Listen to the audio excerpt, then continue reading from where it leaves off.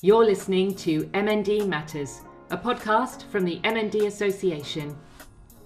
Welcome to MND Matters, brought to you by the MND Association and sponsored by Toyota GB and Toyota Financial Services. Alongside members of the MND community, we bring you stories, information and expertise direct to your ears. Remember to subscribe and ensure you don't miss an episode. Hi, I'm Helen and I'm a regional fundraiser at the MND Association. In this episode, titled Your Signature is More Powerful Than You Think, we are delighted to be joined by 5 guests to explore the difference Gifts in Wills makes to funding vital MND research, as well as care and support we can offer people living with and affected by MND. Our guests today are here to share real-life examples of the difference Gifts in Wills have made to support people affected by MND. So say hello to Debbie Hislop, Professor Majid Hafez Parast, Dr. Grieg Joylin, Libby Moody and Hetty Smith.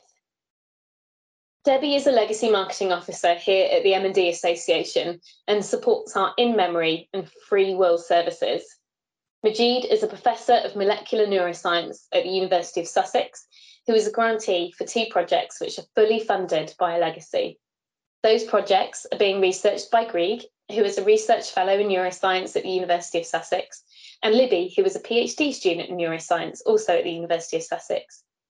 We are also joined by Hetty, who is the Chair of South Hertfordshire branch, which received a £5,000 legacy last autumn. The branch has used the funds to provide support to their local MND community. Thank you so much for joining us all today to share your experiences. So let's start with Debbie so that we can better understand what Gifts in Wills are. Hi Helen, yes, thanks for asking me along. Gifts in Wills, also known as legacies, are a way for someone to leave a gift to a charity in their will. This can be a percentage of your overall estate, called a residuary gift, or a fixed cash amount, a specific item perhaps such as a piece of jewellery or a piece of artwork, and this is known as a pecuniary gift. So people can leave anything, but what's really important is the difference that those gifts make. Can you give us an idea of really the impact that somebody can have in leaving a gift? Of course, Gifts in Wills to the MND Association are hugely significant to us in our work. We rely heavily on the generosity of people making this amazing choice, and Gifts in Wills left to us mean we can continue to provide support, care and services to those living with MND, their carers and families, and also campaign for the rights of those living with MND and fund vital research to achieve our vision, which is a world free from MND. And Gifts in Wills account for 1/3 of our income. So without generous supporters remembering people with MND in their will, 1/3 of our work simply just would not be possible, Helen. That sounds incredible. Thank you so much, Debbie. And we're really lucky that we can share with you and share with our listeners some real stories about how Gifts in Wills have made that difference. But can you also give us an idea of how every penny makes that difference for people living with MND? A gift, no matter how small, will make a huge difference. For example, £10 provides an information pack for a newly diagnosed person with MND. £100 funds laboratory equipment for 2 days vital research into finding the causes of MND. £250 will provide a grant to help a young person or carer affected by MND have a day out or take part in something special. £1,000 will pay for detailed analysis of the DNA of someone with MND to help us better understand the causes of the disease. £4,000 could fund a person with MND to participate in a clinical trial for a year. Incredible. Those costs really do highlight how it doesn't matter how little or small that gift is. It can truly make and start making a difference as soon as that gift in will is made. There may be many myths around leaving a gift or a legacy in your will. Do you mind just starting by dispelling some of those myths for our listeners? Yes, of course, Helen. I think it's so true. And I think people feel you can only leave a huge amount to a charity. So they feel difficult about it and then don't leave anything at all. But this just isn't the case. A gift to us, no matter how much someone leaves, will make a huge difference to the support we can provide. A gift doesn't cost anything to someone now. So, for people with financial commitments or future care costs to consider, it's a great way to ensure that when the time comes, money is invested into a cause that they care about. Financially, legacies left to charities are free from inheritance tax. So, that's good to know. Any amount really does make a difference. There's some really useful information that you're sharing with us, Debbie. But I want to know, is it difficult to make a will? I think people think, Helen, it is, and really it's not that hard. So I would say to listeners, please don't be put off considering thinking about making your will. At the MND Association, we offer 2 free will services to supporters, and it's easy to make a start. Thank you so much, Debbie. That's been really enlightening and useful in dispelling those myths and helping us better understand why people should and when they can make a gift in their will. Yes, if anyone has any queries, please don't hesitate to contact us in the Legacies team. We'd be more than happy to answer any queries or questions you have.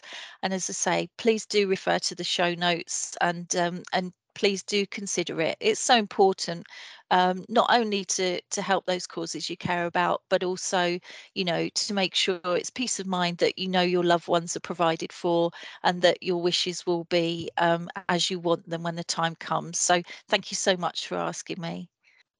So now we've heard from Debbie about what a gift in wills is. I'm really pleased that we're joined by Majid, Grieg, and Libby, who are directly benefiting from a legator, somebody who's left a gift in their will, towards their research. So, Majid, can I start by asking you to kind of explain the research that is being undertaken because of this incredible gift in will? Thank you, Helen. Yes, of course. Basically, there are several fundamental questions that scientists in MND research are trying to answer. These questions are: how does MND start? How does it progress? And how can we diagnose it as early as possible? And ultimately, how can we stop and prevent it? So in my team, we are working on these questions by trying to better understand how defects in the axonal transport, which is defects within the motor neurons transport system, which we have shown that is one of the earliest events in MND, can make the motor neurons more vulnerable to degeneration, and how can we reverse that? Another area of research is on understanding how the immune cells of the central nervous system, when activated, can contribute to the demise of the motor neurons and to the progression of MND. And again, how can we reverse that? And finally, we are particularly keen to find molecular biomarkers in the blood that we can use as a diagnostic tool, as well as helping to predict and the prognosis of MND, and ultimately to be able to use these biomarkers for developing new drugs for treating MND, people with MND.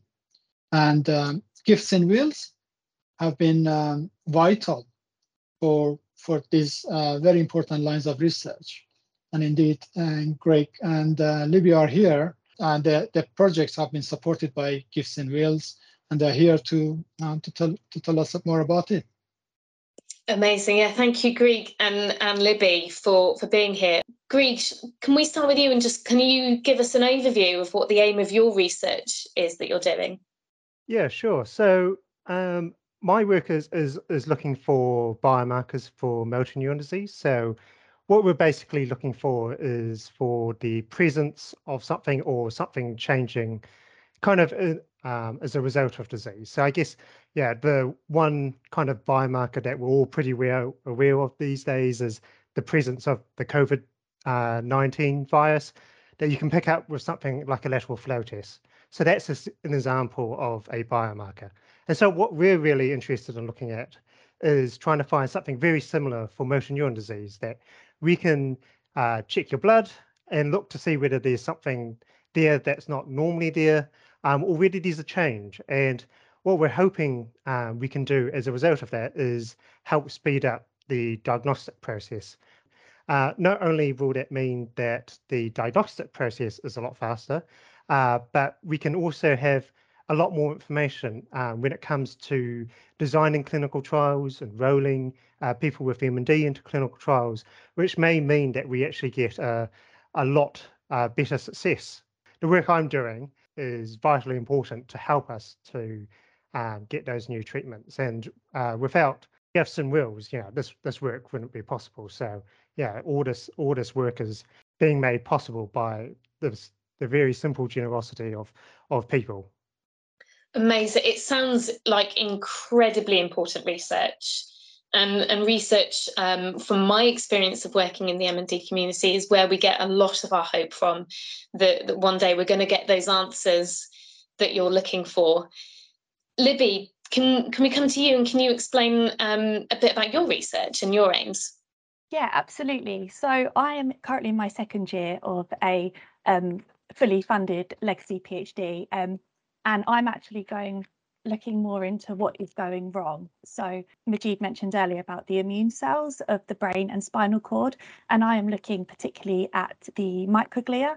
Now these cells are constantly looking out for signs of danger. This could be, for example, damage to neurons or a sign of infection. And these microglia respond to that by releasing signals to try and clear up and eradicate this danger that they've encountered. But we know in motor neuron disease that these microglia are more activated than perhaps they should be. And as a consequence, they are potentially contributing to damage of motor neurons. So my work is really looking at one way in which they might be doing this and contributing to motor neuron degeneration, and that is through the release of very small fragments of RNA, which are called microRNA. So we are comparing the release of microRNA between healthy controls and motor neuron disease models, and working out what effect these microRNA have on motor neuron degeneration. If we can identify some microRNA that are problematic, we can look into how we can either prevent those microRNA being released by the microglia, or how we can reverse the effects of what they're causing in the motor neurons. And yeah, just to emphasize, my work is fully funded by a legacy, so it's completely enabled this entire research project to go ahead. Again, it just amazes me hearing researchers talk about MND and about their own projects. Majid, how far do you think researchers have come in understanding MND and kind of moving us towards getting a treatment and or a cure? Well, in the last 10 years or so, actually since the human genome sequencing project has come to completion or near completion, there have been tremendous advances in MND research. One reason has been because we have found genes that are involved in MND. Although MND is not a genetic disease, typically, finding these genes and the functions and the pathways that they have been involved in has really pushed the boundaries a lot, so that we know detailed molecular mechanisms that are involved in MND and the degeneration of motor neurons. We know a lot about MND now and the molecular mechanisms, but there is still a lot to go for, and to find out how we can stop these defects. How can we reverse them? So yeah, there have been a lot of progress, but there is a lot more to do. I think I would just add that one of the other things that has happened probably over the last 10 years is that technology has come a long way in terms of research, and it's made everything a lot cheaper. So back when I did my PhD about a decade ago, yeah, just to do the kind of work that I'm doing, it would cost probably about £5,000 to do. And now we can do that for about £1,000. So yeah, it means that we're able to do things a lot easier, a lot faster.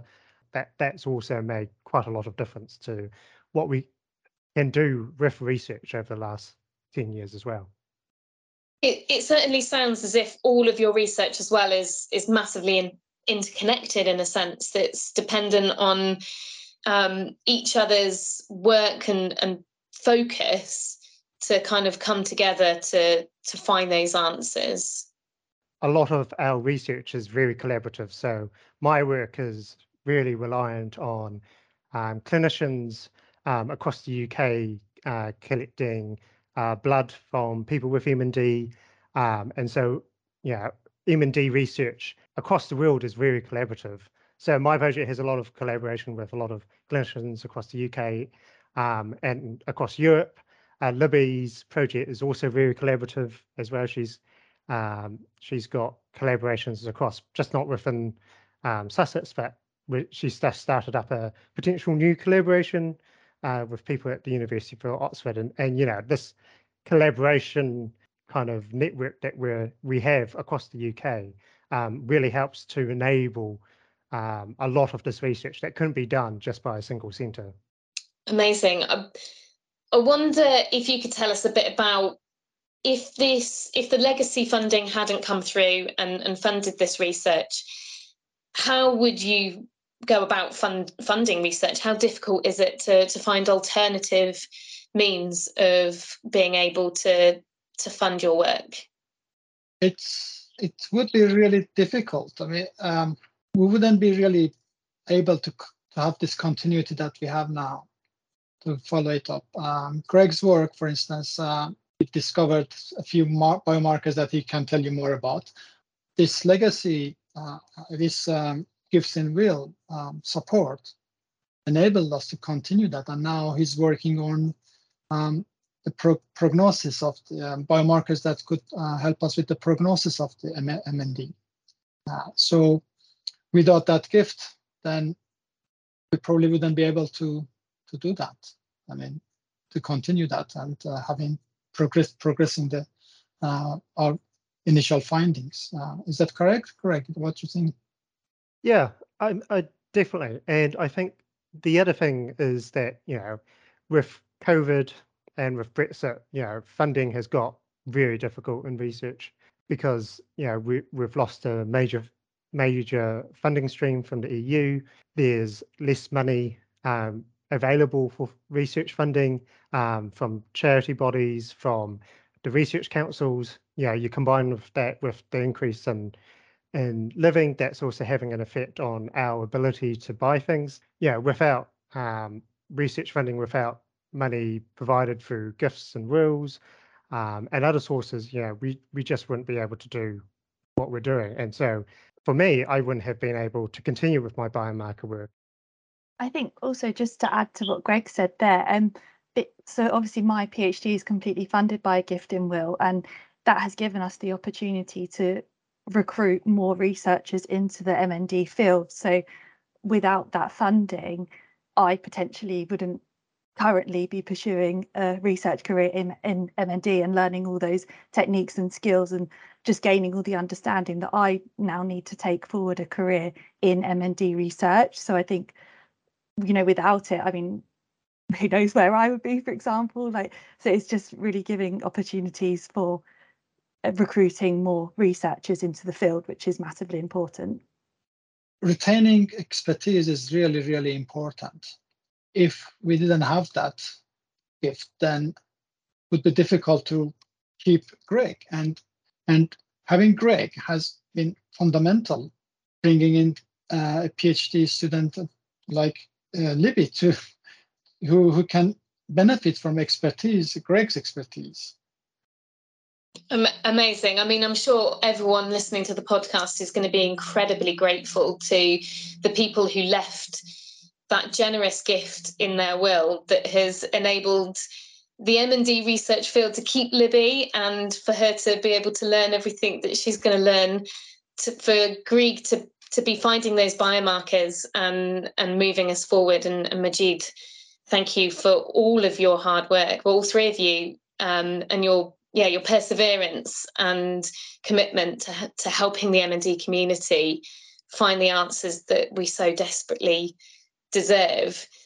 But we're also joined by Hetty, who is the chair of the South Herts branch of the M&D Association. And you received as a branch a really generous gift to help people living with M&D now. Can you tell us about what difference that gift in will has made for you and your branch? That's made a huge difference, especially as it was received during just after COVID, when the main aim of the branch is to raise funds to support people living in our area. And in South Herts, we have 60 plus people living with M&D. That £5,000, as I say, came when fundraising was so difficult, and it's made a huge difference. I mean, it's allowed us to carry on a very timely basis, being able to turn around these requests for help. Just to show you the amount of requests for help that we get. I mean, in 2020, we gave nearly £15,000 for requests. In 2021, which was right bang in the middle of COVID, that was nearly 30,000. And this year so far, nearly 18,000. And our fundraising doesn't match that. We get lots of donations from people who want to, legacies, small legacies, much smaller than the one that we got for £5,000, and it's hugely valuable. I mean, as you all know, I mean, M&D patients, they can't wait for social services to intervene and provide equipment because they need it. By the time that happens, they would need something else. So to be able to meet these requests and make life as comfortable as we possibly can for these people is hugely important to us, and that £5,000 made a huge difference. Thank you so much, Hetty, because listeners might not know, but from a branch and group, you're all volunteers. So we're all volunteers, and our main aim is raising funds to be able to support these people, but also very important to us is raising awareness. So that's raising awareness is really important to us as well. Phenomenal. So Hetty, you're there, and your whole committee at South Herts and all of the other branch and groups across the country are there to support people affected by M&D. And offer those grants and financial assistance, and that's what this legacy has gone to help provide. Absolutely. Can you give us some examples then of what sort of equipment or activities that the people living with M&D might request from the branch? We probably get about 10 to 12 requests for riser recliner chairs. So that people can more independently transfer themselves out of a chair to standing positions. So we have one gentleman who we've been funding for 2 years for Pilates and massage sessions, because he's still working. His progression is quite slow, but he finds it a huge benefit to him to be able to keep his mobility, to keep as mobile as he possibly can. We provided quite a large amount of money last year to a gentleman who wanted to be able to access his own garden, but with being in a wheelchair, he couldn't do that anymore. So we paid for works to be done to his home. There's a whole very varied a wealth of activities and equipment that we're able to help. Personally, I find it very gratifying that when somebody requests help through National Office, that's just a quick email from me around our committee members to make sure that at least 2 or 3 people are happy with that. And then within a week or two, that funding is sent through, and virtually immediately that person can help that piece of equipment that they need, which is absolutely great. And it's just making sure that people are aware that we're here as a branch to support them in any way we can. And I've been chair of the branch now for nearly 3 years, and we've never said no. What I wanted to do was to thank Hetty, because it's people like her who are helping to raise the awareness of the association, which helps.